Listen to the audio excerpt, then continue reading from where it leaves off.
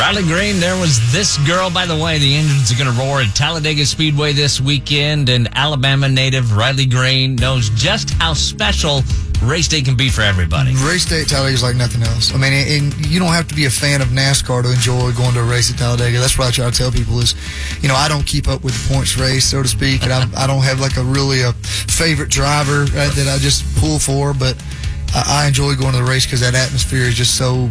You can feel the tradition down there, and everybody's just excited about being there. There you have it. The Geico 500 will get underway Sunday at 3 p.m. You do not want to miss it. It is a good time. If you can't get down there, at least tune it on. All right? Here's Travis Tritt. And here's a